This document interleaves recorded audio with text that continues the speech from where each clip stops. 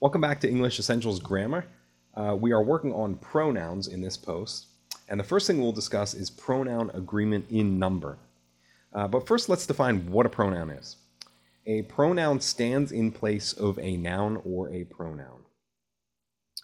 So we have our sentence here that we've been working with. Marcus rode his bike, but what if we wanted to change it up a bit? Instead of Marcus, we can say he, right? He is a pronoun. Instead of bike, we can say it. These are pronouns.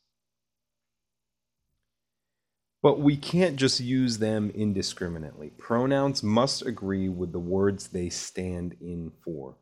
And by the words they are standing in for, I mean antecedent, which literally means going before.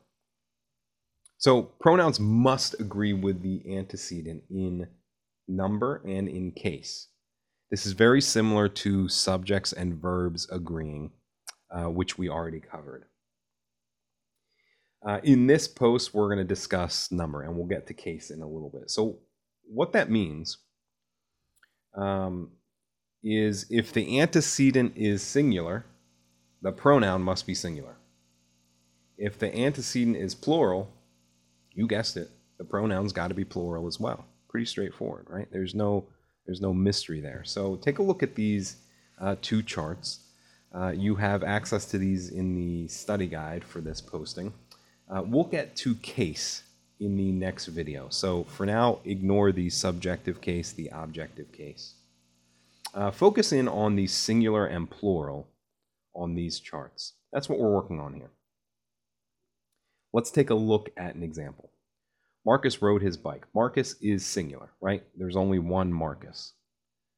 That means that we need to look at the chart and find a pronoun that is singular to stand in for Marcus. We can only use a singular pronoun. Here, we can assume that Marcus is male.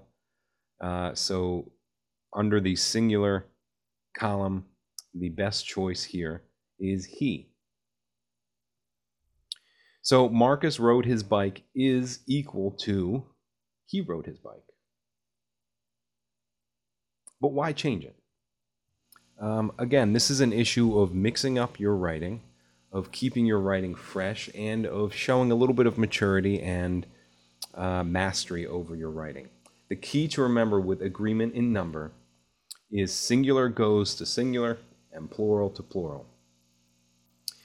Next, we'll take a look at pronoun agreement in case. Please make use of the study guide and you will see a few more examples. And let's take a look at agreement in case.